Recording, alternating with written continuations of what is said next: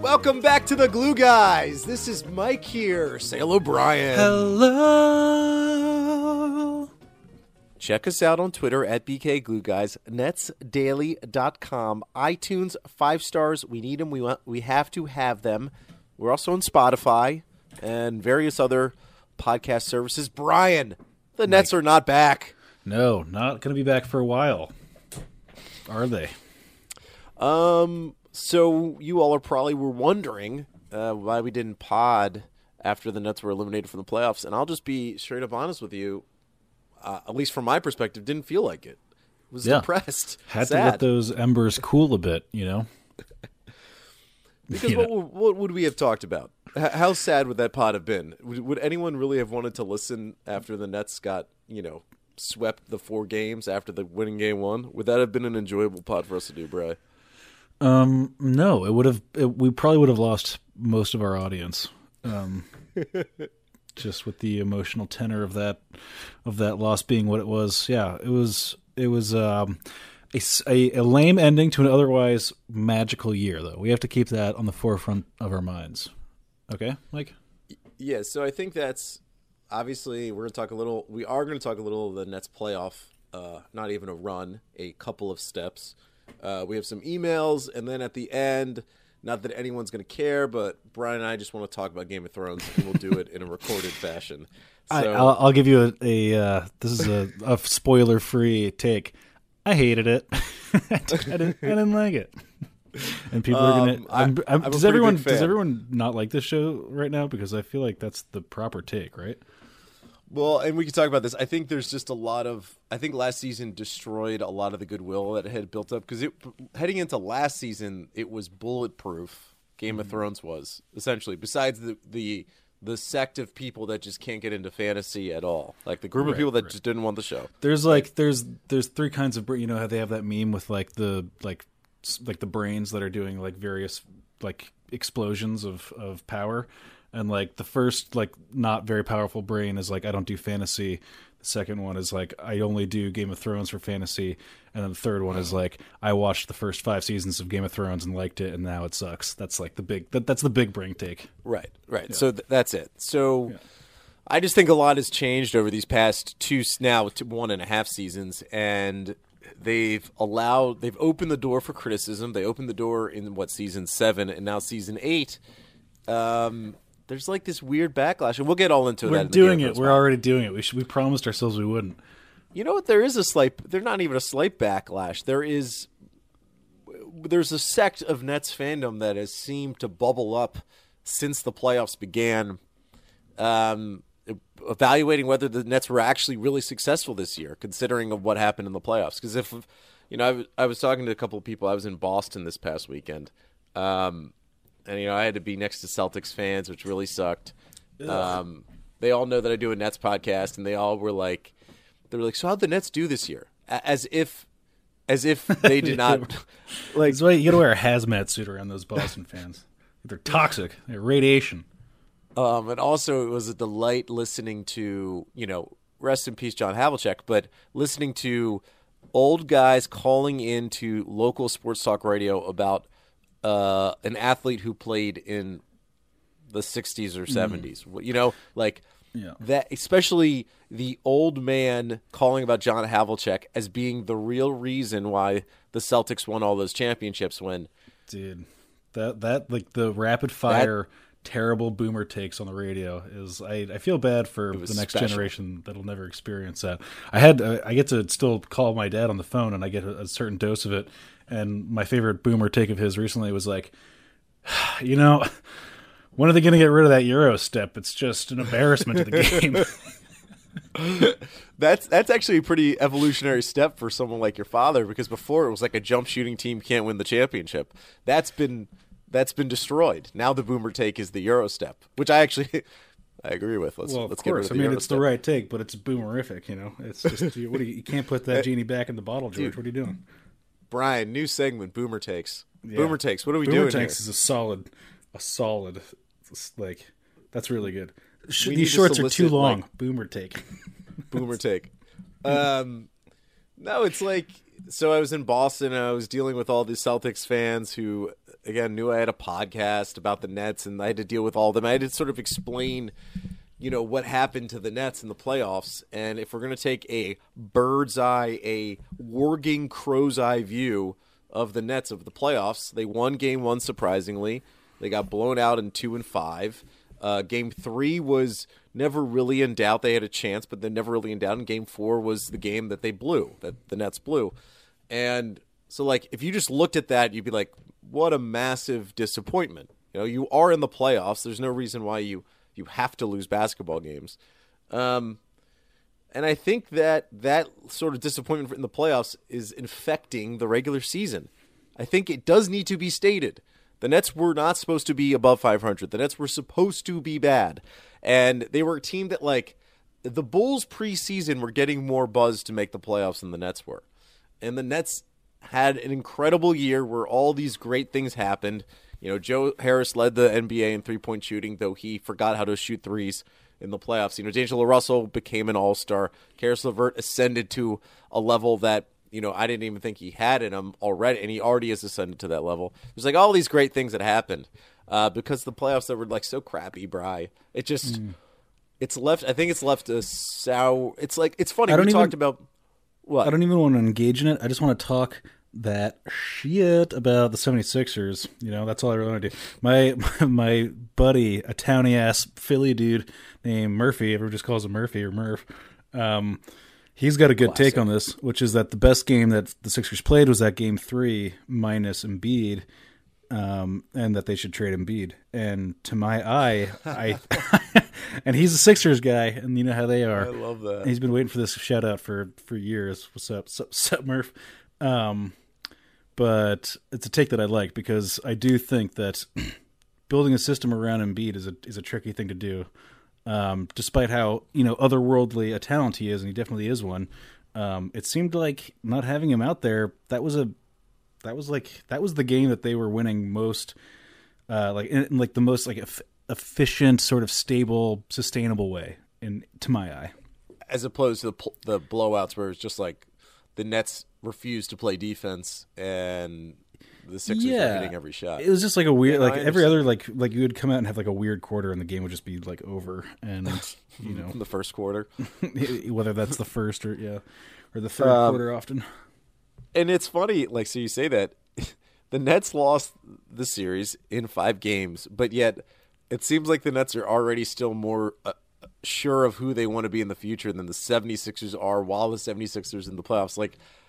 That team is the 76ers are such a weird team. Mm-hmm. Each game, it should be a compliment that each game someone can step up. But with the 76ers, it's only because they don't know what they're doing. And they are so talented that they were able to blow out the Nets in 2 games and, win another 2 games by a decent margin. But they don't have, it's so interesting what they are. It's because the way that they run a play for a guy, it's so they have all these super talented guys that can that are offensively really talented, but you can see the JJ Redick play coming from a mile away. It's here comes JJ Redick's turn. It's been 3 plays since he's touched the ball.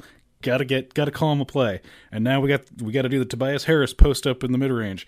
He's definitely got to get at least 4 of those a game, right, at the very least. And it's just they just run. They're they took all the attributes of the players. And they didn't build a team around it. They're just okay, we got to get each of you 6 or 7 looks at that one thing that you do, and that's what we do. That's our team. Well, and so I'll just do one big takeaway of the playoffs, and then it's not even that. You didn't agree with that? You didn't like that? No, I agreed with it, but I was reading something else as you were talking, which is normal. One big takeaway, and I'm gonna stop talking about the Nets, the playoffs. Good. It's just basically. And this isn't, again, earth-shattering, it proved that the Nets have a ways to go in their development. right? And it's not that's not even a big deal because the talk all the time had been that this was going to be a 5-year process, and this is really like I think year 3 of Sean Marks and Kenny Atkinson. So they are ahead of schedule, and we all got super excited because they were ahead of schedule. And then we had that now hilarious to listen to pod after game 1 where we said all these great things about the team because they were true at the time.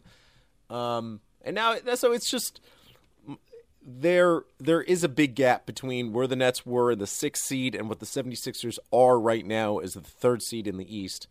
And the things that they need are obvious. They need they need a dude. Like, so Kawhi Leonard went off and scored 45 points and had 17 rebounds or whatever in the playoff series. Like, they just didn't have that performance. There wasn't a guy that was going to do that. You thought D'Angelo Russell could have, and he didn't play poorly or anything, but he still not quite mature enough in terms of his basketball development to be like doing that in the playoffs. This is his first experience with it.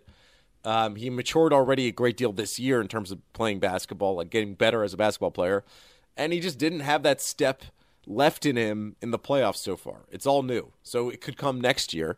I mean, we'll already put expectations on them next year. If they're not a playoff team next year, that's a big disappointment already. That's it. That's just like, that's the takeaway. It's not that Kenny Atkinson sucks at coaching or, these guys don't play with enough defensive effort, which they just weren't good at defense. It's that they are new and young and didn't expect to be in this position and got thrown into the position because they were successful this year. And it ended up, they just didn't have that next step. Hopefully they develop it, next season. Right, Brian? You got it, dude. Do we have email? You want to talk about a little email? Yeah, we can jump around. You want to do some of that? I do want to do some of that. As I'm reading some stuff. First up is your boy, Matt Rodbard. You may remember him from his cookbooks last week. He's looking for my address to send me another cookbook. So just wanted to say, Matt, I owe you an email. Next up is your boy, Robbie Rose, one of the members of the Mount Rushmore of the email sphere. Says, "What's up, Brian?" Didn't say "What's up, Mike?" So this is to me. Wow. Shocking and hurting. And I think that was because he I don't know if we addressed this on the show, but he did take issue with when you were making fun of D'Angelo Russell's clothes at one point, and rightfully so. So the thing that you guys don't know about Mike is he is a mean girl. He's a bully, full stop. And he'll come at your clothes, your shoes, your face, whatever it is, whatever you're feeling most insecure about. That's what he thrives on. True or false? And I can dish, but I cannot take. Right. That is also right. As is the case with any bully. Anyways, okay. So what's up, Brian? I'm a huge LeVert fan, but all of a sudden, people are saying that he has a higher ceiling than D'Lo. What about the painful stretches where he can't shoot? Every season? Last season, people were gloating over Dinwiddie and said that he might deserve the starting position over D'Lo. I'm a huge Dinwiddie fan, but always thought it was obvious that D'Lo is the one with amazing natural ability. He's an artist. So this is also true. So Robbie Rose is an artist. You should check him out. And he also skateboards, which I also like. A lot of intersection, of our interests. I haven't skateboarded since I was in 8th grade, but I'll watch a skate video like that, Mike. Mm-hmm. But anyways, I've noticed that there's a certain contingent of Nets fan and maybe basketball fan that are really beginning to fetishize the way that D'Angelo Russell plays basketball. And it makes a lot of sense to me. Like, it is a particularly attractive version of basketball. Thoughts, comments, anything? No? Okay. Well, wait. So the take is that LeVert is better than has more potential than Here, let me finish. In this playoff series, clearly D'Lo's assists were down because the teammates weren't hitting shots. Being matched up with Simmons and Philly size made it hard for him to find clean shots for himself. Plus, it was his first playoff series. D'Angelo might be hot or cold in games, but he steadily trends upward despite a poor final game. And an average first 4 games of the playoffs, isn't it obvious that he has continued to grow with no signs of going away? He's 23 and led this team all season. What is your take? You guys are amazing this season. Thank you for your time and dedication. Signed, Robbie. Thank you, Robbie. Really appreciate the email. Love having guys like this around. Just putting in top quality emails day in, day out. So, Mike, LeVert's ceiling higher than D'Lo? That's really what it comes down to. No, It's not. It could only be if LeVert suddenly actually really does discover a shot and it becomes like a consistent 38% 3-point shooter and all that stuff. Love LeVert, fantastic potential. He showed up in the playoffs in a major way.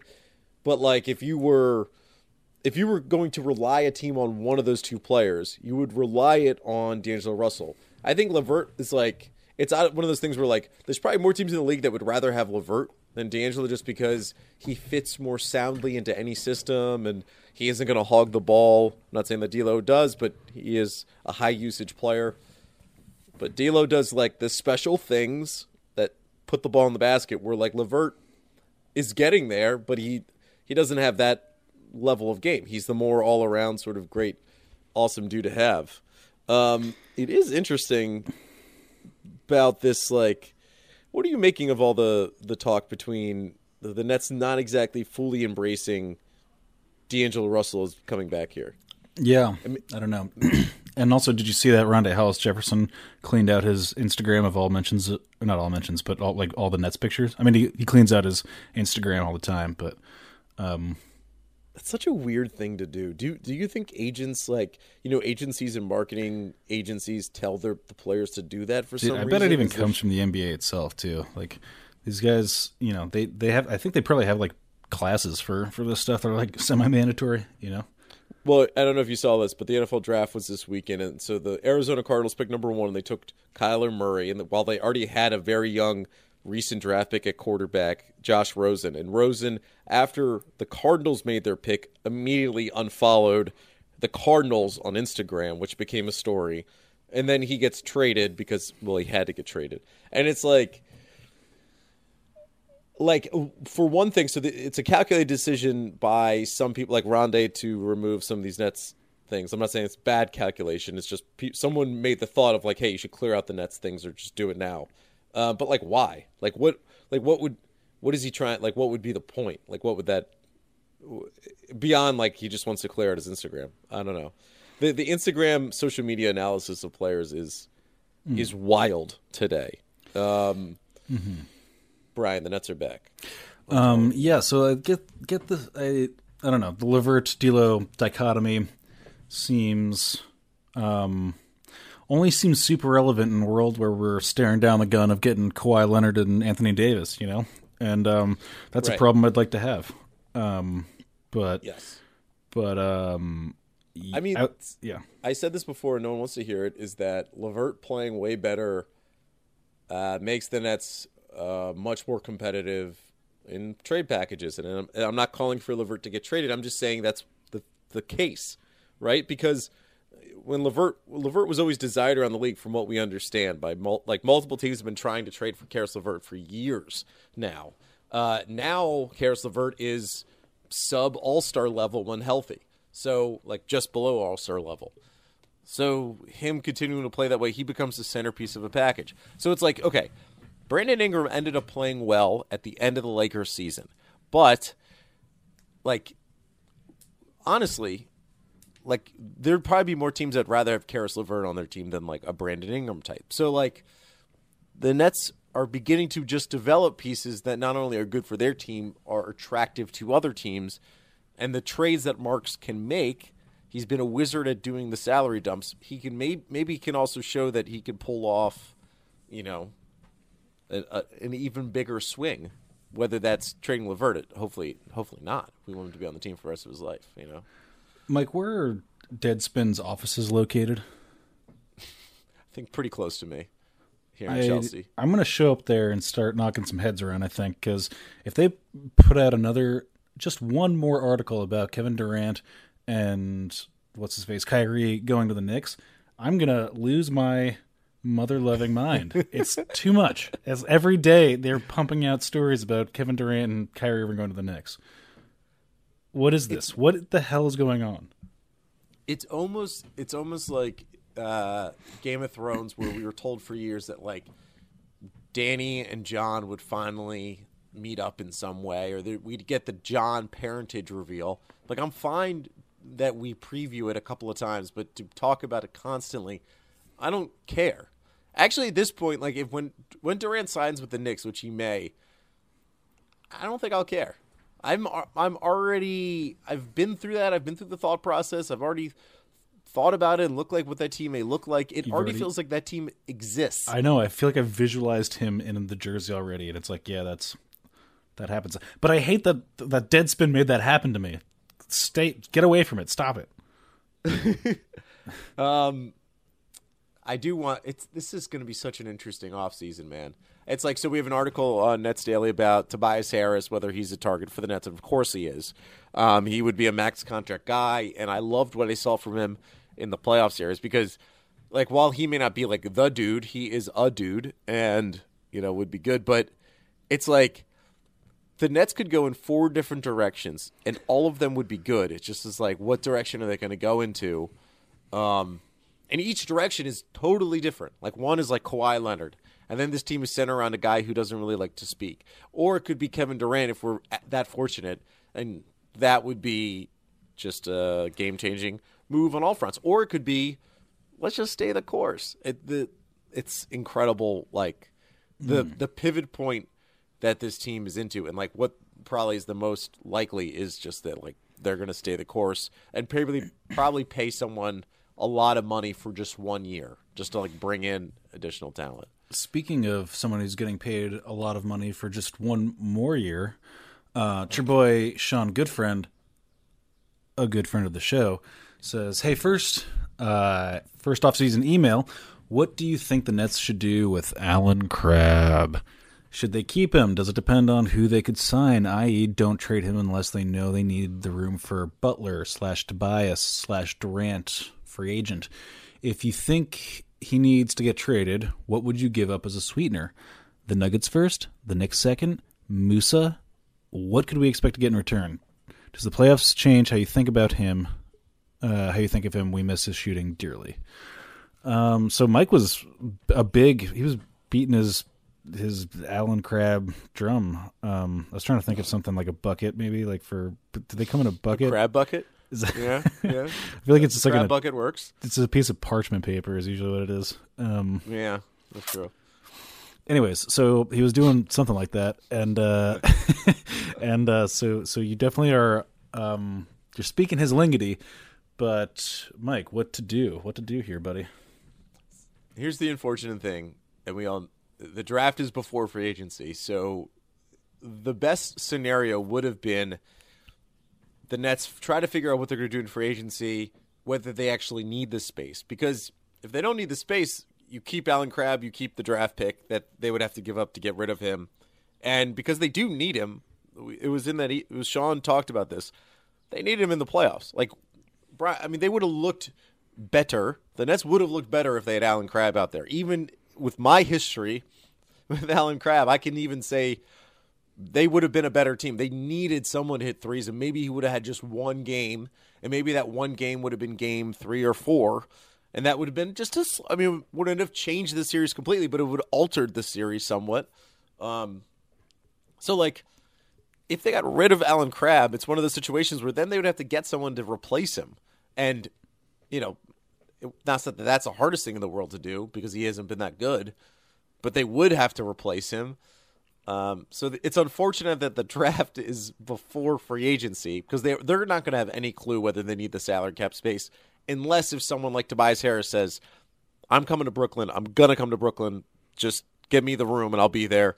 Or for some reason now they do want Jimmy Butler, the same sort of scenario. So what's going to happen is, I don't know, man. I don't know if Marks is the type of guy, the type of GM that would preemptively clear space without having a strong sense that he's going to use it, right?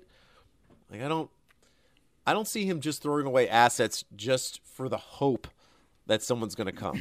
Yeah, it's definitely like useful at this. It's finally somewhat in the spectrum of useful that you have that amount of space to clear in just 1 year.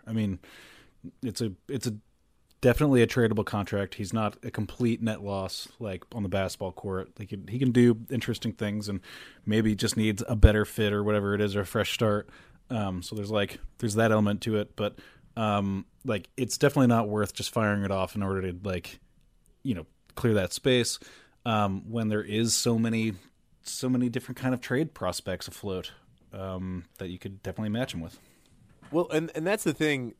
So much of the focus of the Allen Crabbe trade is connecting the Nuggets pick, maybe the Nets' own first-round pick, or the Knicks' second-round pick to Allen Crabbe to get rid of him off the team. But if the Nets are operating in a world where they don't know if any max free agents are really going to come to their team, we're talking about Kawhi Leonard, Kevin Durant, Klay Thompson, all those guys, you actually want Allen Crabbe around to be thrown into trades because his contract immediately fits in nicely if you're going after, we don't know if they're targeting these players, but just say someone like Kevin Love.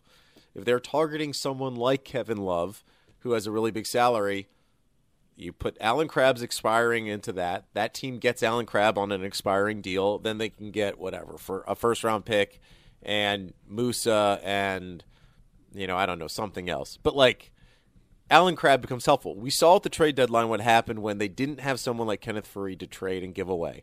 The Nets couldn't make a deal at the deadline for the most part because they didn't really want to, but also because they didn't really have anyone that was expendable. Every guy on their team, guys that they would have traded, they just didn't want to because they didn't have expendable salary. Allen Crabbe was the only expendable, quote, expendable salary, and he was that. No team was just going to suddenly take that on for nothing. Faried was that salary slot that Marks let him go because Sean Marks wants to treat players properly, and that's something that should be rewarded or praised a little bit, but he let an asset go for nothing. The salary slot of Kenneth Faried. I don't think he's just going to trade away Allen Crabbe unless they have a strong sense. Now, at the deadline, there was that report, what was it, Memphis? There was talk that Memphis and the Nets were going to make a trade where Allen Crabbe would go to Memphis and they would get a first-round pick and the Nets would get, two, low-cost role players.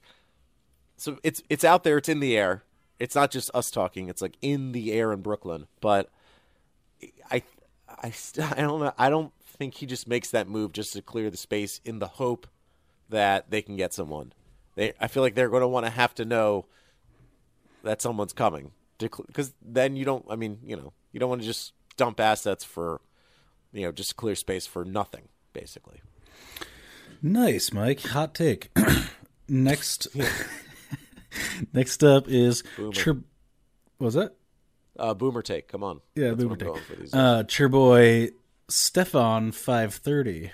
It's a cool name. Now that the season is over, will we get a season's award pod? Hey, this guy's been a long time. First time you can tell, although he didn't mention it. Thank you, buddy. Or maybe it's not a first time. I can't remember. But anyways, thanks for reaching out, Stefan.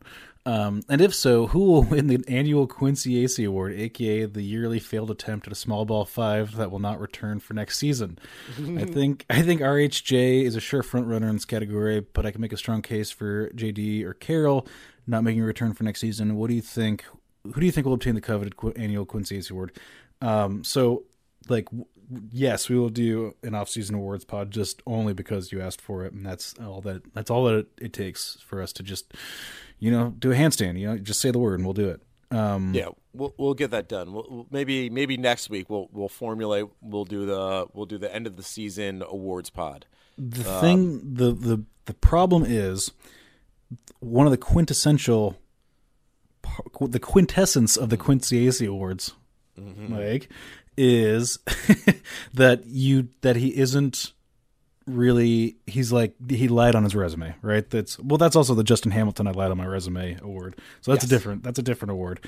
But Quincy Acy is sort of in the same milieu, in that you didn't really want him to be in the game and he's playing too much. And though Travion Graham had a very nice February. How dare you? Don't you dare disparage Mr. Graham on my podcast. He flew so far under the radar that he wasn't even mentioned in your email, and now Mike is triggered out of his life. But one has to look at Travion Graham as a good example of the Quincy, a prospect. Now we'll have to actually take that to the podium next week or whatever it is. But I want to put that bug in your ear, Stefan 530. I have a different candidate, but I'll save it for next week. You dirty dog. Next. All right. Any more? Should we take a break and then everyone who doesn't care about Game of Thrones can just perfect. Yeah. So after the break, vine. we're just gonna prattle on about Game of Thrones. So, quit now. Just do it. All right, Brian. Game of Thrones. The Game of Thrones breakdown that no one wanted, no one asked for, but we're gonna do anyways. New segment. Okay. We don't even want it. You're not feeling too hot about it. I'm just really thoughts. I feel bad for the people that are so entrenched in their opinion that this show is good that they're out there in the world being like, heckin' good episode, right, dudes? Like that was a tragic that was a tragic example of just how they've lost control over the plot of this show and where it should go. It's just this is a prime example of, this is like the reverse of jumping the shark. This is the anti-jumping the shark. This is the setting up a final battle with like the bad guy and just stabbing him. And that's it. That's what you did. You stabbed the bad guy. So I liked the episode. Oh my god. This should be rich. Okay, this is what I'm going to ask you. When you were watching that episode for 90 minutes, it had problems, and I'll go through the problems that I had, but I don't really think that's all that important, but I'll go through them. When you were watching it, were you entertained? I was on pins and needles. Pins and needles. I was on both of those. Dude, okay, I know what you're getting with this. Like, you can, like, this is the same as, like, if you're on a roller coaster, like, oh, yeah, you weren't, like, scared and thrilled to be on that roller coaster. It's like, yeah, okay, there's, like, certain things you can do to make things, like, feel, like, I've got, like, you know, goosebumpy vibes and, like, oh, cool, like, wow, cool thing. But, like, this is years of narrative buildup to what amounts to, I can't even begin to explain the disappointment of just stabbing the bad guy. Really, really, truly, it's an embarrassment on so many levels. Okay, like here, so, I can think of two better plot lines. I just did it right before we got on this thing. Okay, just in a way to kill the bad guy. Everybody's, you know, Winterfell's all blown up. Everything's all terrible. Everyone's gonna die. First of all, everyone was like dying that whole thing, and then somehow only the lame characters died, and everyone that's cool is fine. So like, no harm, no foul there. And then anyway, so like maybe I would have killed a couple more like interesting characters, but all in rubble. Night King going up to Bran in his wheelchair, about to chop off his head, whatever it is. Bran stands up and then stabs him, takes off his face. It's Arya. At the very least, set me up with something like that. Use Arya's skill. That could not have happened because Bran is marked by the Night King, so it has to be Bran in the chair. I'll just say it. I'm sorry. I know they don't really necessarily abide by the rules of their own story. Dude, listen to this. The Night King isn't going to fall for a Mission Impossible style mask reveal because he marked Bran. He has magical powers himself. So he has some sense who Bran is. I'm just saying. What? She can just inhabit Bran's body? Okay, fine. How about have Bran warg into the Night King as he's killing him, and then Bran's inside the Night. There's 15 million better ideas. I could just be sitting on the toilet and think of 5. Than just stabbing him. Didn't even use her like face-off skill. Just jumped out of the woods. Here's what I'll say. Okay. I don't think I did. This is me going into it. This is all about expectations and desires, right? I think a lot of what watching Game of Thrones is boiled down to is they are a victim of their own success, and they've hyped it up themselves as much as anyone. So it's not like they are blameless in this, but people are expecting such an extraordinary amount of newness to happen within storytelling from Game of Thrones because the seasons 2, 3, 4, whatever, when we got, the Red Wedding and we got Ned Stark's head getting chopped off and we had all these moments that we've never really seen before in a story, because they have all those leading up into now this final point, people are expecting Red Wedding level shock and awe, right? That's what I think. So I think when they, unfortunately, don't have the books to rely on and they don't have the genius of George R.R. Martin to rely on at this very end, they're kind of going more with what the normal formula of storytelling is. Yeah, they're remaking some really lame old-fashioned stories. And the problem I is liked it. They are completely out of their depth with how to handle the mysticism in the supernatural elements and tying any of the like high power level bros together in a meaningful way. They are way out of their depth.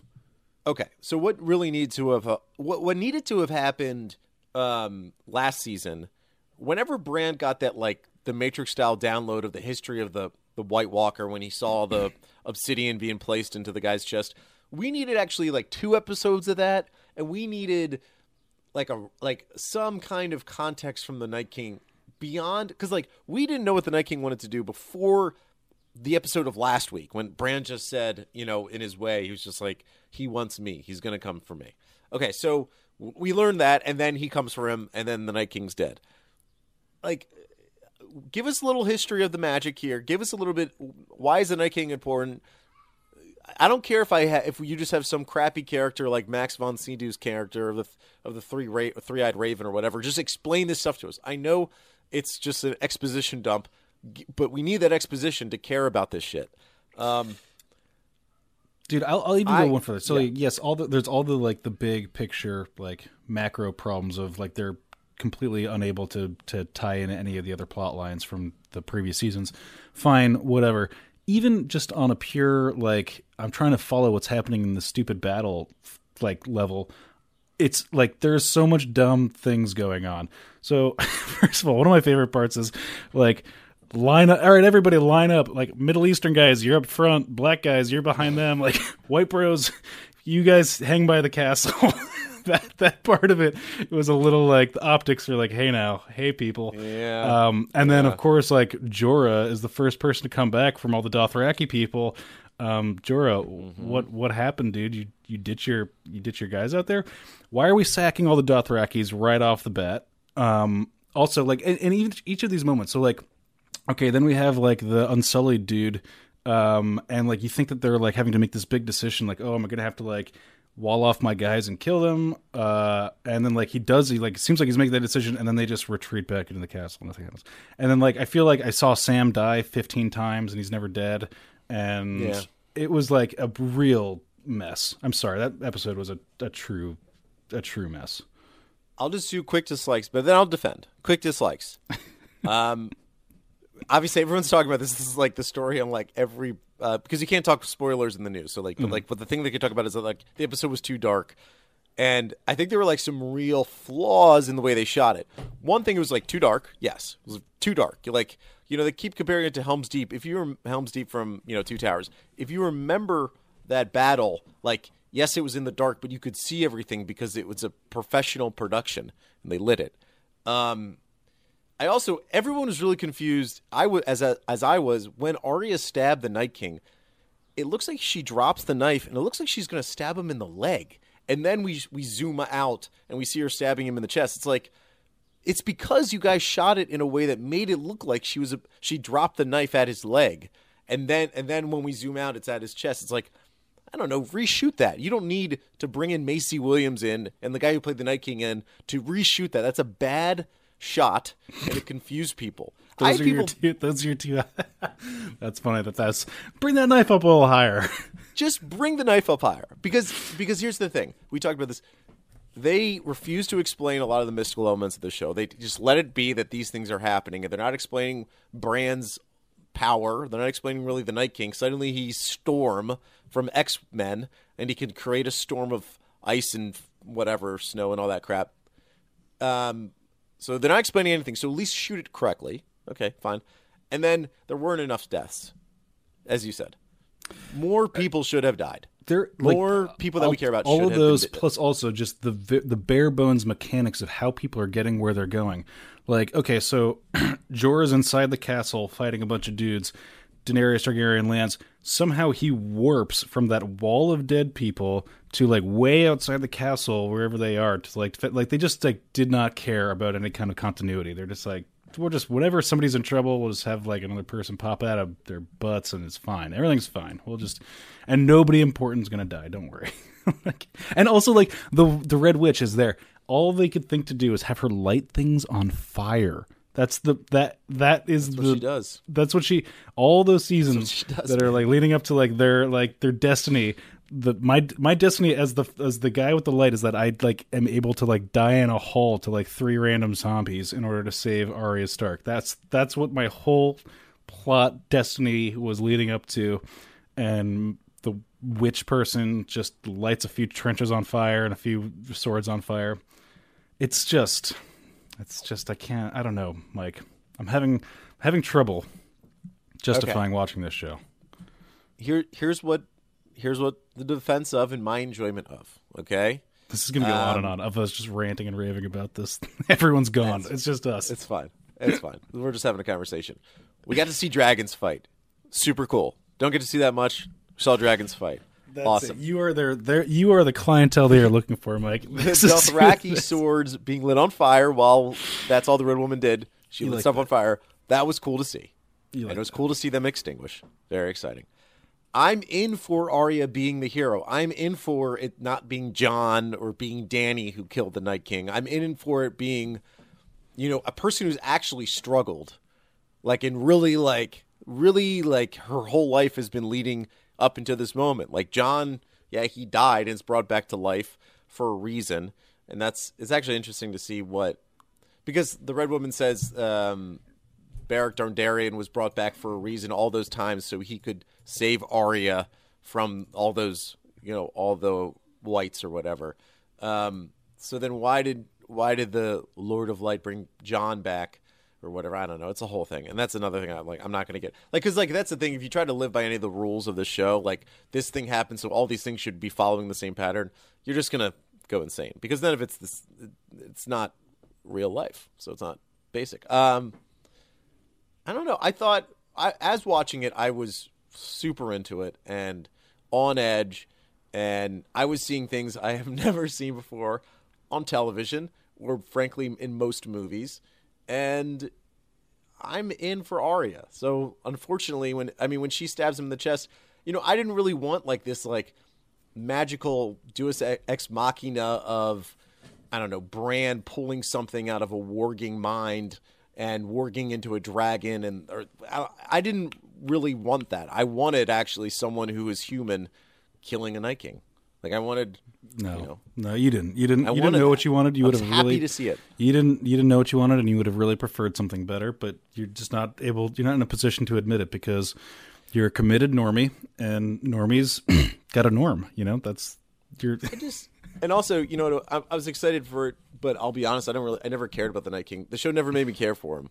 That's the thing. I think that's fine too. But if you're going to if you're going to create this imperative in the show over this amount of time, and all this, so the whole thing is with this deterministic fate stuff with Bran, and Bran's from the days of the first three-eyed Raven is him and this Night King's dude's fate are super intertwined, and he's traveling back and forth in time, and the guy's hunting him down, and Hodor and all that stuff, and then none of those other mystical elements cohere into anything beyond Arya jumping out of the woods and stabbing him. It's just you know what the real answer here is, Mike. In your heart. That's true.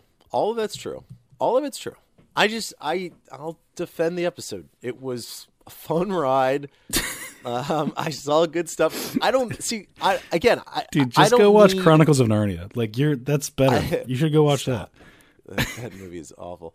The series of movies. Excuse me. No, and also again, didn't really care about the Night King. So I'm happier that the conclusion of the show is based around Cersei and what's going to happen in King's Landing than what is happening with the Night King at Winterfell.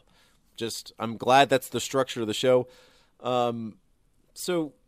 I bought my ticket last night. If I'm buying a ticket, okay, the reason I bought my Game of Thrones ticket last night was to see a spectacle, and that's what it was. There's problems with it. I didn't need to be shocked and awed and surprised at the ending of how we got to where we got. But this is I think that you just touched on the core problem of this whole thing.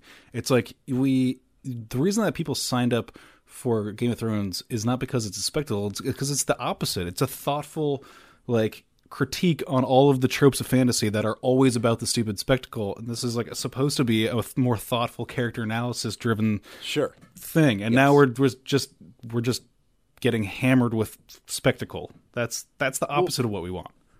Well, but that was my problem with the Night King overall, at least with the way the show did him, because in the end he was seemingly a villain without motive until we're told that he wants to kill Bran. It's like, okay, he wants to kill Bran. That doesn't mean that much to me because I didn't like Bran in the show anyways because he sucks in the show. I mean, unfortunately, he's a detached, fortune teller who has no I didn't like when he said to Theon, "You're a good man." That's a meme in and of itself. It's like, you're a good man. It's like, oh my God. Okay. But it's all fine. I enjoyed the show. I was happy it was Arya. Arya made me the happiest. Out of all the people that could have killed him, Arya was the person I most wanted to see kill him. Wasn't Jon, wasn't Dany. I'm happy the show is focused now. It's going to be more focused on what's going to be happening at King's Landing with Cersei. Obviously, we're headed for some kind of Dany-Jon clash as well. That's where the show is, as you said. The show was interesting not because it had dragons, but because it had at least for me, people like Tyrion or Littlefinger, people who were, schemers. I'm more interested in that. So last night's episode, all I really wanted to see was dragons fighting, and I got that. So I'm happy. I'm happy, Bri. That's my takeaway. I could not have a lower opinion of this show at this point. I'm going to continue watching it.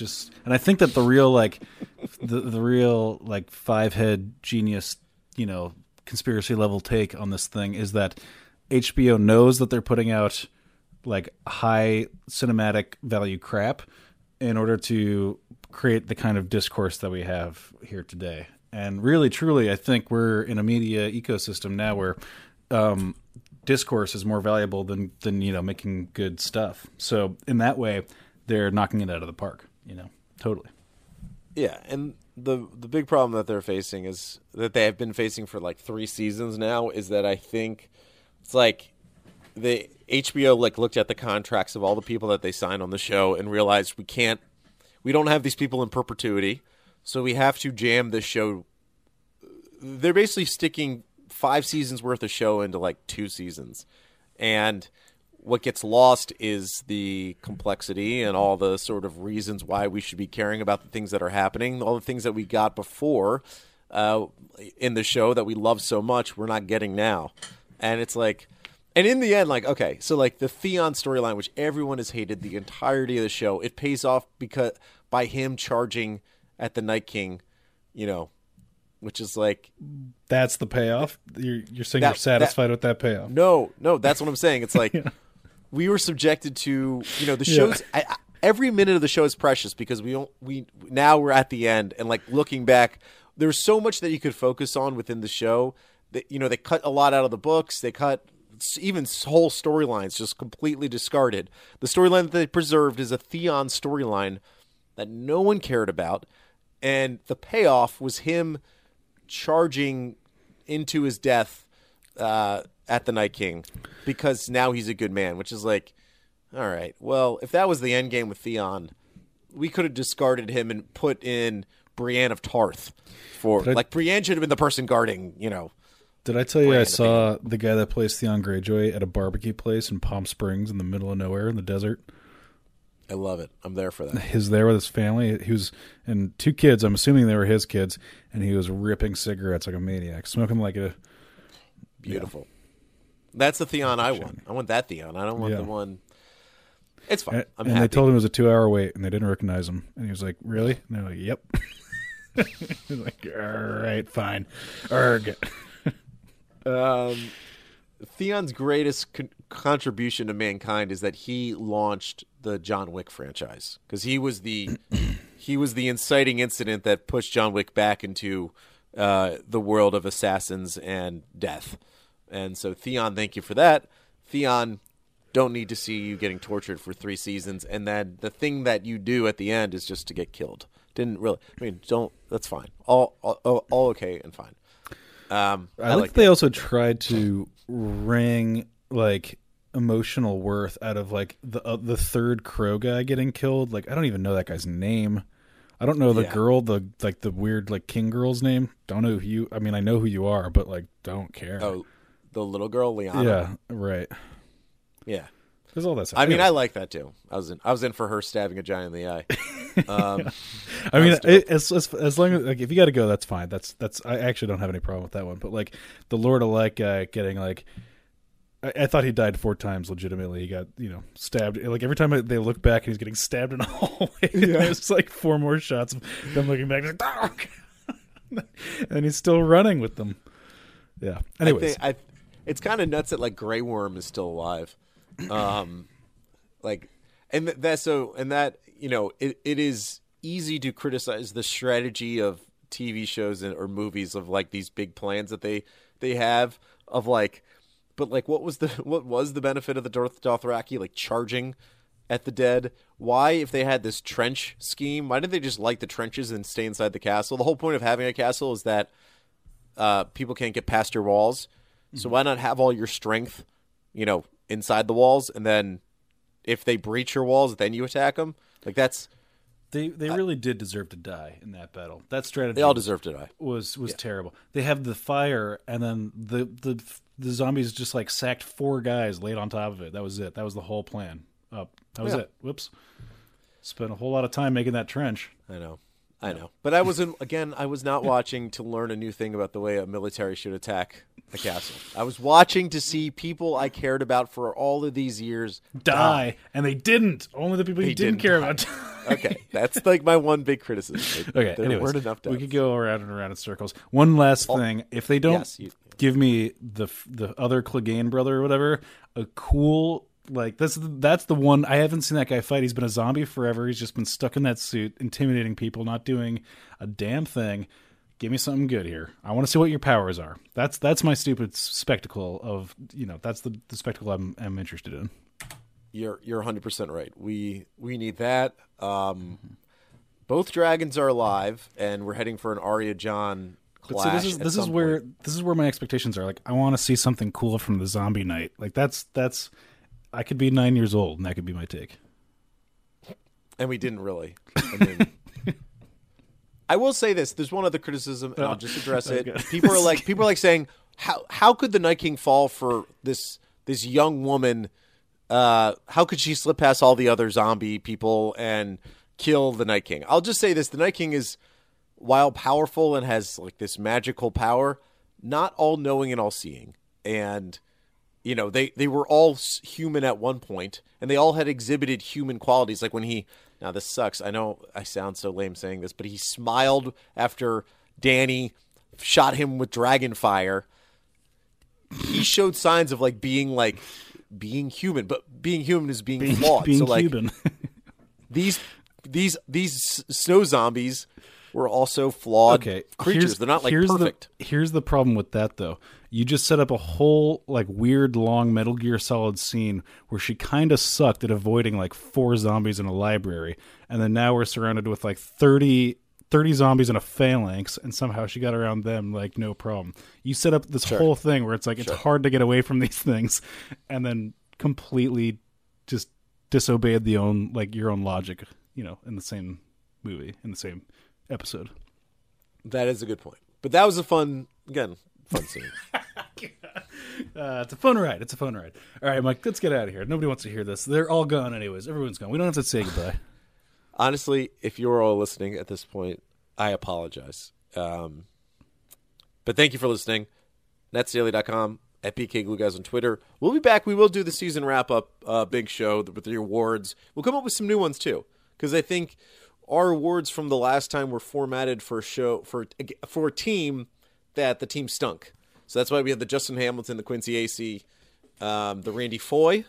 The Randy Foye is more of a preseason award, but the Randy Foye, I really don't want to see you touch the basketball ever.